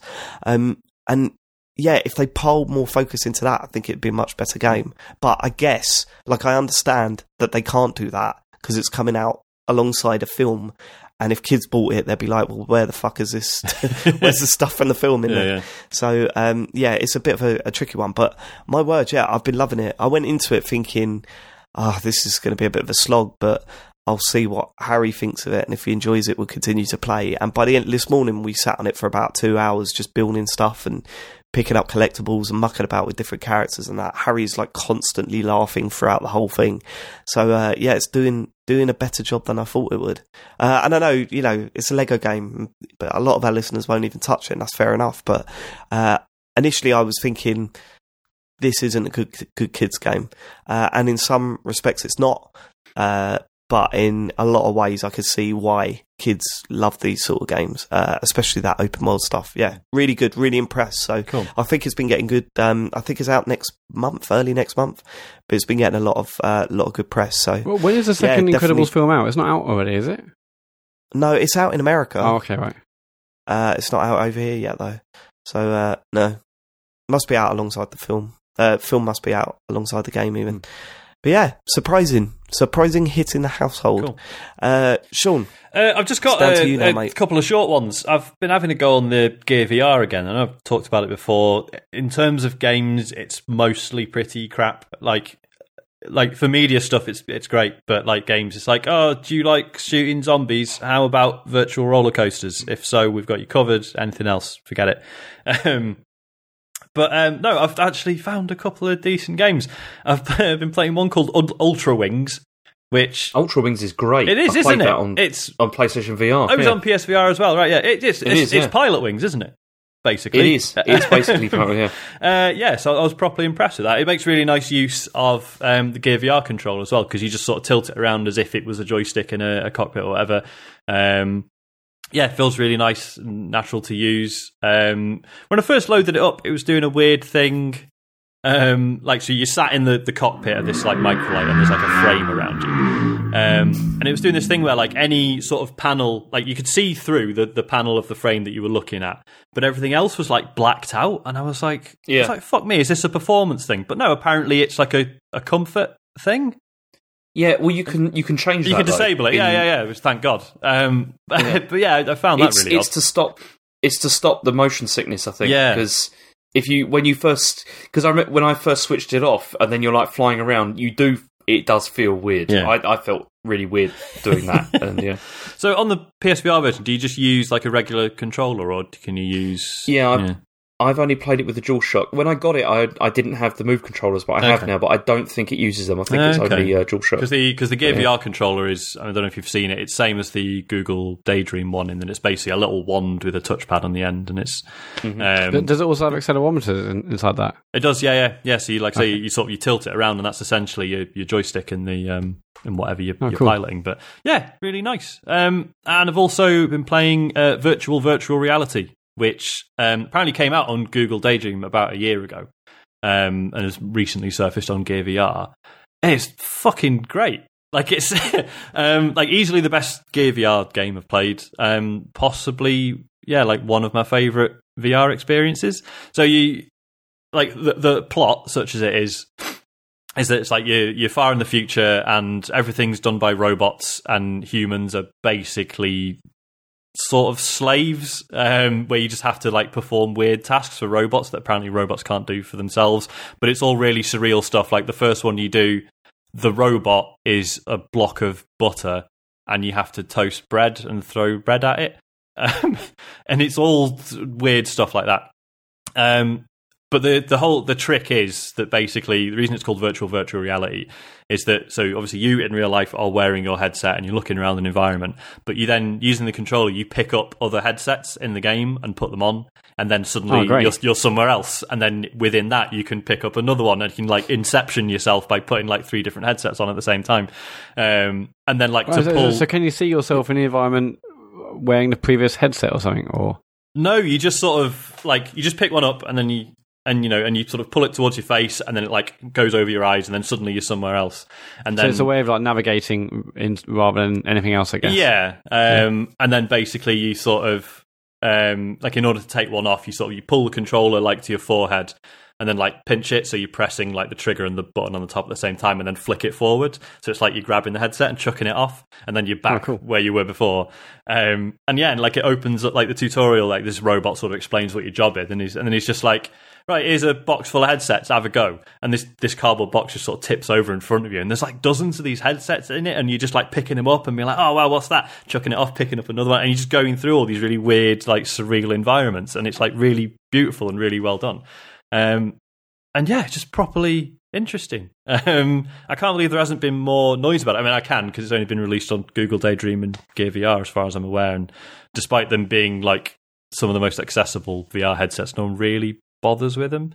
It's weird, really. I don't know. I mean, I remember when Daydream was like launched again or relaunched, and everyone's like, "Oh wow, okay, this is it." And then it does seem to go quiet. But I mean, the problem with Daydream is that you need one of the Pixel phones, don't you? Yeah. Although they said that there's going to be loads of Daydream, what's it called? Basically, Daydream certified handsets. So loads of future handsets will be able to work Daydream content. But I'm not sure if that's even widely advertised or what now. Yeah. So yeah, properly enjoyed that. It's good. What's it called? Virtual reality. And that's what? So how much was that? I don't know. It's like £6 or something. Right. That's the advantage that Google VR stuff has got, isn't it? It tends to be a lot cheaper than there is that. PSVR it's more than you would typically pay for games on your phone. They can be anywhere from sort of £5 to £10. But yeah, I mean, compared to proper VR games, not bad. Fair enough. Yeah, fair enough. I think that's it. That sounds great. Yeah, it does sound good. Yeah, it sounds good. Right. That is it, mate.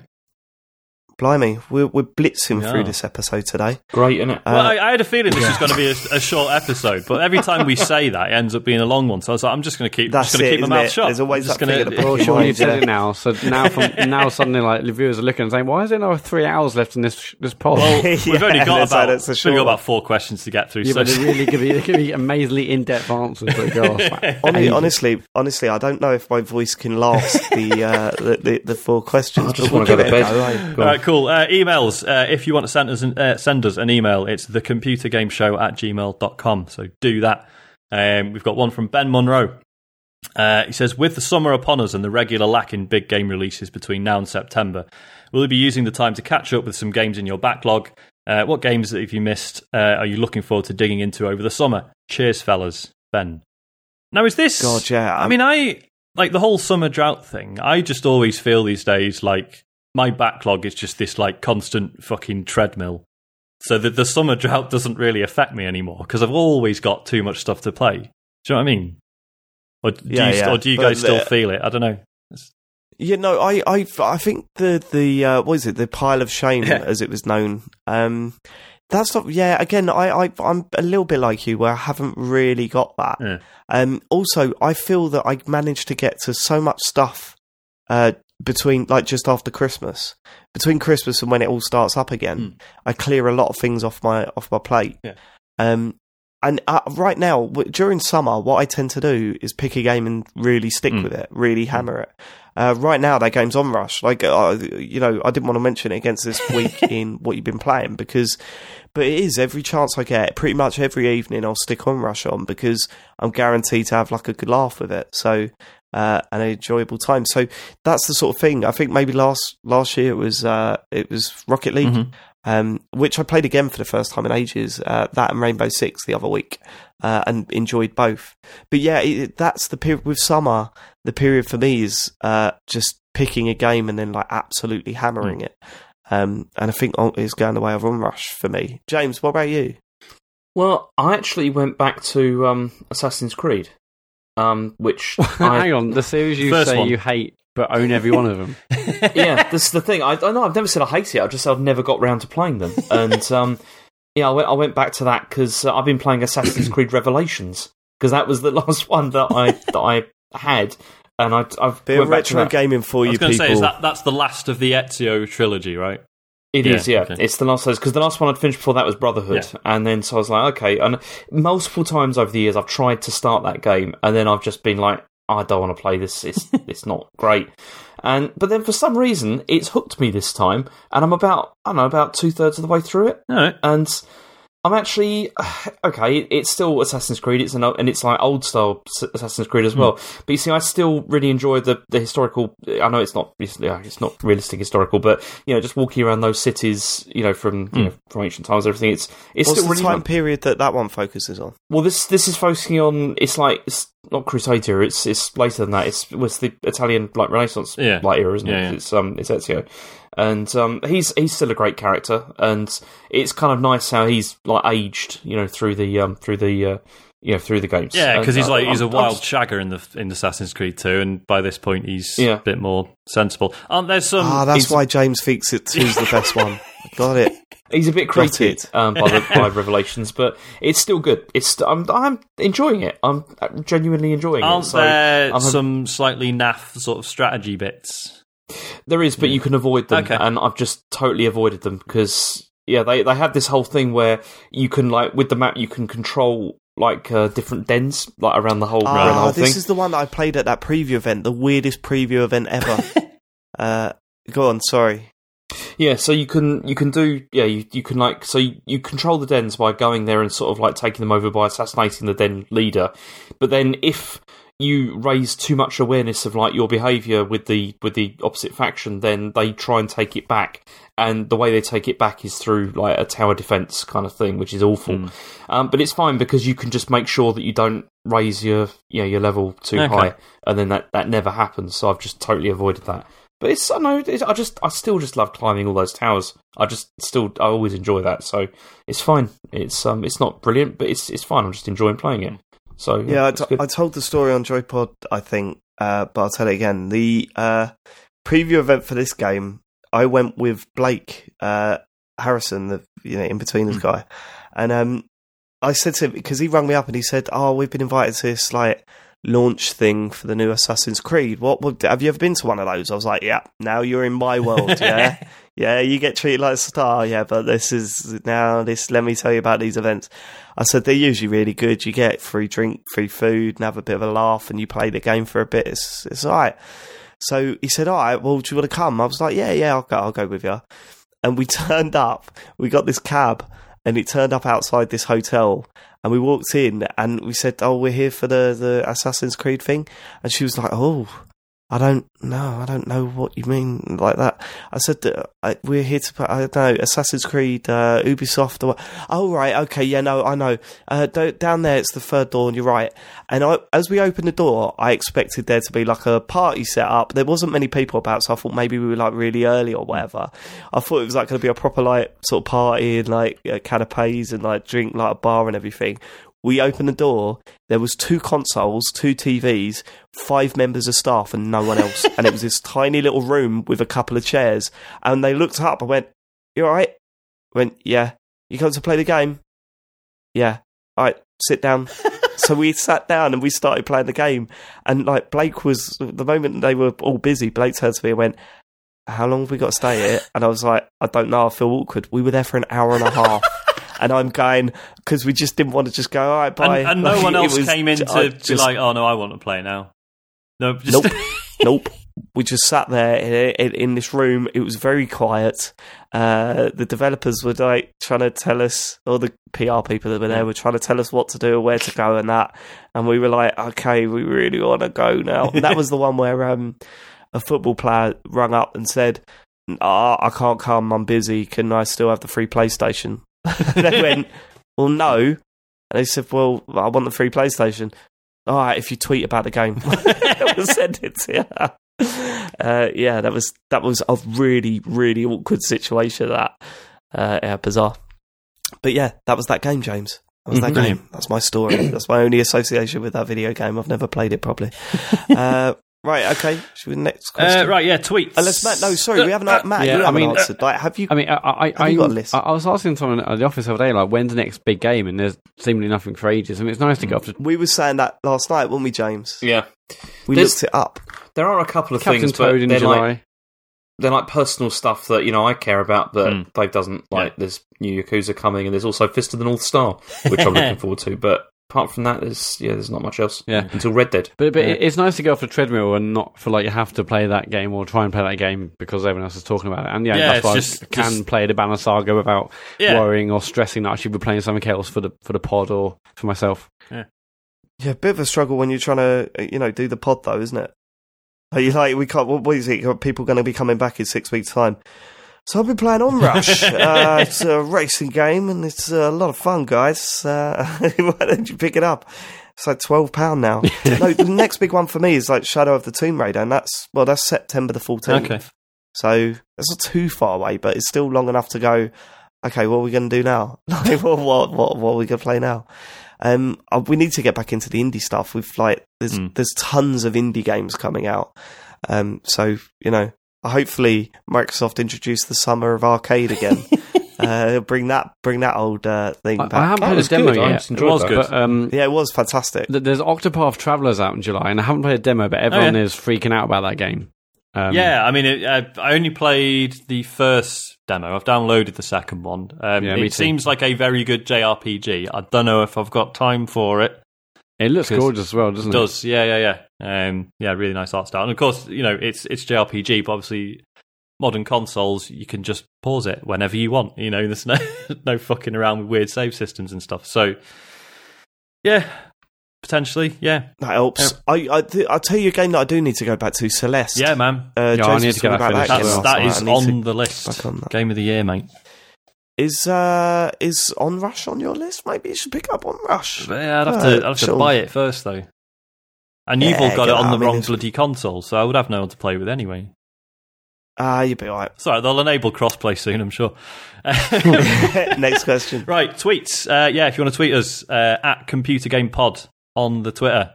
Andy Woods says, if David Cage turned up at Farley's house one day, what would Farley say to him? Good question. I was thinking this, and I'd probably say to him, please come inside, I have a lot to talk to you about. You'd invite him in. Okay. What if, he might intend to do you harm, James. This is... Well, do you got to talk about the After Heavy Rain thing, what you were trying to do, and how it didn't work out? Matt?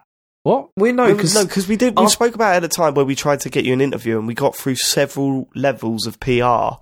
Before we were finally rejected. One of those emails, I so thought we were about to do it because one of us worded really positively. I'll put you through to the person in charge. Oh my god, it's going to happen! Yeah. And it's a no. the weirdest one was while you were playing Beyond Two. No, it was while you were playing Detroit, I think. Yeah. Well, my phone went off and it just said, "Hey, thanks for talking about our game. We will definitely check your content out." What? And I opened it up. It was a DM. Matt had DM'd what is it? What are they called? The Quantic Dream. Quantic Dream. The fucking links to James's streams. And I said, "What are you doing?" I really wanted them to get. What were they going to do? With it. What do you think they were going to do? I don't know. Thinking back now, I'm not sure. But I just thought, imagine if they retweeted it. It's like, the first stream, and I thought, James, we were positive and we were excited about the game. Positive? Have you watched any of my streams? James I thought you'd turn over a new leaf because you don't prejudge games. So. That's true. But the thing is, right, like, I know James quite well, and I know that he would have been devastated that was sent over to them. Like, he'd been cringing his arse off and thinking about everything he said on those streams and stuff. It's, that was a weird decision to make there, Matt. Well, anyway, they didn't retweet it, so up there. Right, okay, so David Cage walks into your house, right? You sit down. Well, let's say, right, would you offer him a drink? I'd probably do that. And then what would you do? Like, what would you do? Like, were you thinking alcoholic drink? Are you thinking wine? Yeah, he's French. Yeah, it's got to be wine. You better make sure you got the right glasses, though, James. I would make sure that I got wine that was very similar to the one that was in Fahrenheit, which looked like urine. And so I'd get one that looked like that. Right, so you'd sit David Cage down and serve up a bottle of your own piss. Right, we got that. And then I'd sit him down and I'd switch on the TV and I'd go to YouTube. And then I'd pick out certain bits from the games that I played. So what's the first bit you pick out? I'd probably pick out my favourite one with Blake, doing the whole great glasses thing and all that. And then I just ask him about, how he came to the idea of, of this scene and what he thought of it. And why he thought it was a good idea, and then I'd obviously keep playing with that, and I'd show that scene where they go to the guy's house with all the religious symbols up, and I'd just be saying, this dialogue. Why did you think this was good dialogue? I just want to go through a lot of the things, and well, just like in minute detail. Yeah, I'd also want him to do the door thing as well. With the controller to see if he could open that door. That's the other thing I'd want to see if he could manage that. You make him play that bit of the game. First time, he'd do it first time. He wouldn't. Like the majority of the people that played that game. There's no way. I'd make him do that. And and then also I'd just like him to explain the plots of each of his games, and where I could just interject and ask him questions about each plot. Okay, fine, fair enough, right? But if this is a legitimate situation and you've actually got David Cage, all you've done is coated him off non-stop. You wouldn't even break it up with a bit of... I was going to say, I love how this has gone from David Cage is being a bit creepy, just turning up at James' house, to James fucking interrogating him for days. Yeah, exactly. What you've done there... Okay, my first question would be, which of your games do you think is the best? Which one are you most proud of? My first question will be, how do you know my address? Why are you here? What are you doing here? Dave, I'd open the door and go... Did Matt DM you again? I'd open the door and go, Dave, why? Why are you here? Like, what are you doing? Right, but also, you just go, come in, Dave, here's a bottle of my own piss, and then shout at the man. I wouldn't be shouting. I wouldn't go full Blake. I wouldn't go. But I know you'd have your arms crossed and you'd be shaking your head like you're looking at a Dave in a mosh pit. Like, it's just... Yeah, probably. But, I don't know. I mean, it'd probably walk out in seconds. You've got to ease into it, James. No, but he's got to be able to take criticism. He's got to be able to, See, now I'm just imagining, the episode of I'm Alan Partridge, where he goes to the guy's house. Yeah, secretly, James has got his face up all over his walls in this room. Oodles says, I found my Game Boy camera and printer today. It's shit. Any fond memories of strange gaming peripherals? Oh God, nothing like that really. I mean, the one that I always wanted when I was a kid was we've spoken about this before, but I don't think I mentioned this, was the tuner for the Game Gear, the TV tuner. Oh yeah. Because the idea of having like a TV anywhere, like, it's nuts, though. Like, sometimes when you first said that, I totally thought, are we talking salted or sunflower oil? Like, what tuner was even available? Tuna. I instantly went to the food. Come on, Matt. I did, though. You said tuna. I was like, tuna? Yeah, my tuner for my Game Gear. Yeah, that's what I was talking about. I was talking about the little fish. Tuner. No, it was the sometimes you do sit back and you go, fucking hell, I'm on a bus and just watching Netflix. Like, what the hell's going on? This is 2018 still weirds me out once in a while. Especially with games as well. It's like you're sitting at work and you want to buy a game, so you go on your phone and you buy it, and then you go home and it's on your computer. Like, it's just that still blows my mind. But yeah, like the idea of having this TV tuner on this tiny little screen was so exciting to me, but I never ended up getting one. I was absolutely gutted. See, I had something really similar to that, which was the Play Yan player. For DS and Game Boy Advance. Yeah. This was the thing where you could plug it into like a DS or Game Boy Advance, and you could then play. It played MP4 files and ASF files, and it was that, because the thing is at the time, one of the things I was always impressed about with the PSP was the fact that you could like play all that stuff. You know, you could like play video and all that kind of thing. And I had a DS, and I really wanted to be able to do the same thing. This didn't really do the same thing. Like, not really. It wasn't that great. It was, you know, you put in SD cards, but the problem with it was that the resolution that you had to set the video at was so low that it looked awful. What is really the resolution on the Game Boy Advance? It's unbelievable, isn't it? It's like 200 by 160 or something. Yeah, it's just like that. And so, like, you know, and also you had to like recode everything, obviously, into like the right format, which, you know, that can sometimes take quite a long time, and the results were just really poor. But, you know, I just really wanted that, but it wasn't that good. Fortunately, it was really cheap. It was only about... Well, speaking of the DS, what was couldn't you get you got a browser, right? Yeah, there was I had that as well, yeah. That was the... so did I, yeah. And it come with that little memory thing. Yeah. But why?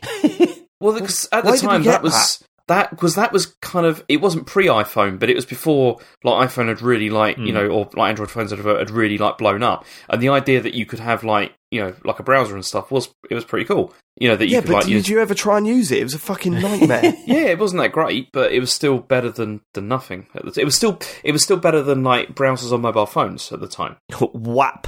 Yeah, exactly. Whenever I'm talking about WAP. It's really funny, like, you forget that we had this really shitty period of like device convergence where like when phones first got cameras and they were dog shit, and like say the, you know, like handheld consoles started doing like media playback, but again it wasn't very good. They tried to do internet stuff, wasn't very good, and it was like no, I just want one thing that's a phone, one thing that plays games, one thing that's a camera. I mean, you know, we're there now, like, you know, those things have all sort of merged and it basically works, but it was they were shit for a long time. They were, yeah. Well, I mean, it's so funny how, I mean, like, I know this is like old men talking or whatever, but I think I've said this before, but when you were a kid and your parents would say, oh, we didn't have TVs then, and you go, what? You didn't have life without TV? What the fuck are you talking about? Now, we're in that situation where we could turn around to our kids and grandkids and go, yeah, I know the internet weren't really available then. Like, we didn't have internet until we were like a little bit older. And it's the same with phones as well. Like my first phone, I just remember, because we were chatting about this at work the other day, like our first mobile phones that we had. And my first phone had text messaging, right? So it wasn't like those really ancient ones, but it did have text messaging in it, right? It could hold 10 text messages. And you would get a little message, inbox full, please delete to read text. And it was like, so imagine that. I mean, I haven't deleted a text for about 4 years. I've got like texts on my phone like from fucking ages ago. I remember when my dad got his first smartphone and he was like, oh yeah, how do you delete text messages on it to make room? I was like, Dad, you don't do that anymore. That's not a thing anymore. That's not a thing anymore. You don't have to save every kilobyte. It's not that. Do you remember when getting a text message was really special and now you can't get your phone to fucking shut up? That's what I remember about dating when I was like first dating, when I say dating, like when I was 16 or whatever, and you first had a girlfriend, and God, the insane like anxiety and excitement once you got a text message from them was like, also in those days you didn't have like read receipts, and also you didn't have a little icon when you knew they were typing. Yeah, it was totally obscured. It's been 7 minutes. There was also now. the fact that every time someone texts you, you're like, they've spent 10p to do this. It's got to be something big. It's got to be good. Oh no, it's just I'm fine XX. Well, still the XX is there, so I'm happy. But still, did you? So you had a limited number of messages that you could store. Did you? But otherwise, it went at 20p. I ain't spending 20p on a text. But so you could only store so many messages. So basically, you'd mostly keep on top of it and delete ones. But there'd be a couple from a girl that you liked that you'd always keep hold of. Definitely. Definitely save those there. They weren't going anywhere. Oh, I never had them.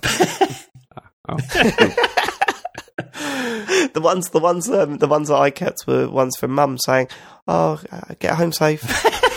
Used to read I remember them. when networks started doing tariffs where texts were just free, and I remember I was like Billy Big Bollocks because I was one of the first to have it, and I would just text mates who were in the same room with stupid jokes and stuff, and they're like, "Oh my god, this is ridiculous! What an extravagant thing to do!" But also, the introduction of Bluetooth was hilarious because when Bluetooth first came around, it was literally only used for sending horrific videos to each other. Horrific. Yep. Everyone's seen them. We've all seen what happened to that American football. It's all that sort of shit. You get it and you go, "Oh, fucking hell, you got Bluetooth? I've got a video for you." That was awful shit. Strange gaming peripherals. There you go. So one of mine, right, and I thought it was called a Jog-Con, but I've just googled it and it's not what I'm thinking about at all. So I thought it was called a Jog-Con, but actually basically what I thought was basically that PlayStation controller. I think it's for Ridge Racer that you twisted. Oh yeah, and that was but I'm just googling it, and actually that was actually called the Neg-Con, because the Jog-Con is basically, it looks like a PS2 controller, but in the middle was a massive dial that you turn left to right, and that was I guess one of the early analog sticks. But anyway, forgetting that. I really wanted the twisty. That was what do you call it? I used to have one of those on the Atari 2600. If you talk about that, it was it's a dial thing that you hold in one hand, and you played some Jedi thing. So it's awful. Yeah, the Jog-Con actually came out for Ridge Racer Type 4. But for some reason I was thinking about the Neg-Con. Anyway, I really wanted one of those really wacky controllers for some reason. Well, who had the best memory card? Was it because the PS2 one was always flaky as fuck? I always write the N64 one that you loaded in like a fucking gun magazine into your controller. That was the business, right? Oh, you're going to say Dreamcast. You did that. You did that with the Rumble controller, Dave. Oh, yeah. You know, when you playing GoldenEye, just slap that Rumble controller in. I'm just thinking the Rumble pack and the memory card in the same thing, because they used to get third party ones that have both of them. Right? Yeah. Well, it was weird because not that many games actually supported the memory card for N64, because you could store stuff on the cart on the cartridge. Did you? Yeah.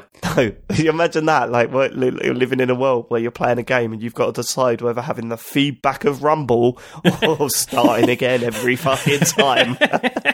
I mean, what I loved about the PS, I think it's PS1, it might be PS1, but definitely PS2 was it had memory blocks. So I was like, oh, well, I've got 15 or whatever, or 20 or however many there were, 5, I don't know. And it's okay, I guess I have to delete that save from the bouncer. That's gone now. And I'll never forget getting a PS2 without a memory card and hearing the opening to GTA 3 over and over and over again. That Misty quest, the mission at the start, it was just oh my god, we need a memory card so I don't have to hear hey, ridiculous every time I turn a fucking game on. Okay, sorry. Can you tell we're filling time? No, it's fine. I was just going to say I had shitty dance mats for the PS2. That was a good laugh. Yeah, I had dance mats. I brought them to uni. Yeah, I love them. Like the plastic ones where you could fill the wire with. Well, they were just sort of fabric, sort of plasticky fabric ones. Yeah. They were just shite, but they were Dance Revolution. I had the Mario. Do you remember the Mario Mix one that came out for GameCube? No, I don't. No, there was Dancing Stage Mario Mix came out. What's that? Fucking I had Dancing Stage Disney Mix, mate. It was bloody awful. There was a Mario one that came out, and it was actually good, and I owned that. And then I lent it to my nephews because they were just starting to get into games. Their dog destroyed it, and I was actually quite annoyed about that because it was a nice pack, the whole thing. How old were you? Well, when I got it? No, when it got destroyed. I was about 23, I think. Oh, right. Okay. Yeah. I was about to say, didn't the parents step in and go, whoa, hold on? No. But no, if you're 23, they ain't going to do that. I mean, speaking of fond memories, if I think about fond memories, the one that comes to mind instantly is me and you, Dave, playing like Kinect Sports 2, was it? Until God, yeah. it was No, New it Year's Eve. Yeah, Playing 3 or 4 in the morning, playing, I guess, golf or darts, or Darts was the it one. the second one? Yeah, it was the darts. Yeah, That was. I mean, I know Kinect got like a rough ride, but I love both of the Kinect Sports games and Dance Central and stuff. Yeah, that's easily my fondest memory of that sort of random Kinect stuff. Brilliant. Indeed. Right. Okay. Tom next question. Doughty. Who would make for a better romantic partner, Wario or Waluigi? Oh, I mean, that's got to be Wario. I mean, neither. I mean, Why? I don't know. Waluigi just seems fucking creepy in comparison. Like, Mario's an idiot, right, but he's, I don't know, he's got... Waluigi, like in all the stuff with his tennis and stuff, he's got flowers and that. Oh, that's true. It's true. Shit. I think he might turn up with some flowers once in a while, whereas Wario just be a dickhead, turning up on his bike, like revving it around. the bird. Yeah, but I think Wario would show you a better time. I think you could have fun. I think he'd be legitimately good fun. Like what? It'd be like going out with you, Please go Dave. into more detail, It's James. the same. Wario is definitely a better night out than Waluigi. Yeah. Surely. I think you're right with that one. I do think you're right with that one. I can't imagine any of them being a preferred choice over anyone else on the planet. No, there is that. So, and they're not even on the planet. So, you know what I mean? Right, Darren Gargett. He says, with Sean Bell getting more appearances on Kane and Rince than the rest of you combined, but also starting the excellent Data Beast, are you worried he'll do a dance and chase the numbers? I mean, the obvious answer to this, I mean, I don't know if you've seen how many subscribers Data Beast has got. I don't think we've broke 300 yet. So if I was... Yeah, I was about to say, you are chasing the numbers. Well, that's why you're on TCGS. Yeah.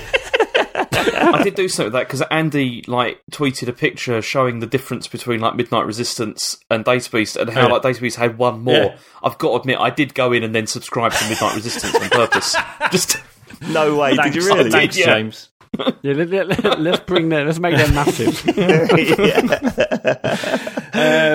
What else? Oh yeah, last one. Zoe. Hold on, before we move on, right? When he was saying about, you've been on Kane and Rince more times than any of us else combined, right? Even if I didn't know us, I'd just have to listen to one show and say, who's more likely to be on Kane and Rince? Well, it's Sean, isn't it?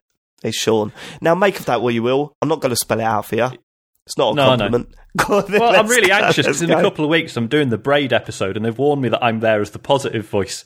So I think I'm going to get fucking torn to shreds. How can you be negative about Braid? I don't know. We'll find out, I guess. I'll find a way. It's a fantastic game. James, are you on that one as well? No. Oh, but I know you love Jonathan Blow. I just thought... Yeah, I'm big fan of this, we were snapped up for that one. Blocked by Jonathan. I've forgotten I was blocked by Jonathan Blow. just for a sarcastic I loved tweet. it when you found out and you went, Dave, I don't understand why he even knows who I am, let alone why he's blocked me. Oh yeah, James, it's because you texted you kept messaging him about Gears of War. Oh yeah, I did do that, didn't I? Yeah, you did. Totally forgot. Right, last one. Zoe Harwood says, why is Matt so bloody awesome? Oh, I mean, got a fan, Matt, finally. Short memory, because did she not hear the whole serial theft saga? That's what it is. Maybe that is actually a prick. I mean, Matt has definitely had he's had a pretty good face turn the last sort of few months, finishing Dark Souls, taking all the E3 stuff really well. He's doing well. So I think if you were only taking the last couple of months into account, he's doing all right. But go back and listen to the episode where he stole food from my son. What else was there? There was something else when he lied about completing a game. Sneaky edits to the show to make other people seem worse. That happened. Yeah, that was pretty bad. There was more as well. I can't remember, but basically, there's so many things I've actually lost count. But I mean, aren't I widely regarded as the bad boy of British podcasting? So maybe that's maybe that's to get your bandana in a chain. Marl, please wear that at EGX. Oh, such a bad boy. Yeah, someone wear to our EGX show. Yeah, turn up with a tattoo on your arm, a chain, stubble. Well, you got a beard, but shave it down to stubble. To stubble? I love that. Two dragons tattoo on my back. Yeah. Vest. That's fine, yeah. James, you said what gift you got recently, right? What was that? The t-shirt. Yeah. Oh, okay, you didn't mention that. Fuck. All right, okay, that's it then, right? Well, listen, I'm sorry it's been a less rowdy one and a bit of a break from the norm. Subdued. It's the word I would use. But I've quite enjoyed it. I quite enjoyed that little trip down memory lane towards the end there. And Matt, do you want to do your stuff that people fast forward? I mean, the important thing is that our Kickstarter ends in 2 days' time. So if you want either an embroidered polo shirt with the logo or a T-shirt with printed logo on the front, go to our Twitter account. There's a pinned tweet that got a link to Kickstarter, or just search the Computer Game Show Kickstarter on the website, on their website, of course. We're love you to pledge and get a T-shirt or polo shirt. 2 days to go, so don't miss out. We're also doing a live show at EGX in September. So if you're in the area or want to go to the area to see us do a live show, we're playing on Saturday, 22nd of September, 5 till 7. You just need a day ticket if you want to go see us. That's that. We're also on every podcast service known to man. So Google Podcasts, Apple Podcasts, Spotify, the lot. We've got Discord. I think you go to bit.ly/TCGS Discord. That'll take you there. And that's it. We also really appreciate and really, we'd love a review on Apple Podcasts. That really helps us go up the charts and potentially more people would listen to our show. And that's about it. Thank you ever so much. Remember, the CGX show, we've really got to start focusing on that because that's going to come up on us really quickly, Matt. We do need some sort of idea for it, don't we? I think. I don't think we do. Like, I was chatting to James about this last night. I think it went really well when we just did our show. That's true, yeah.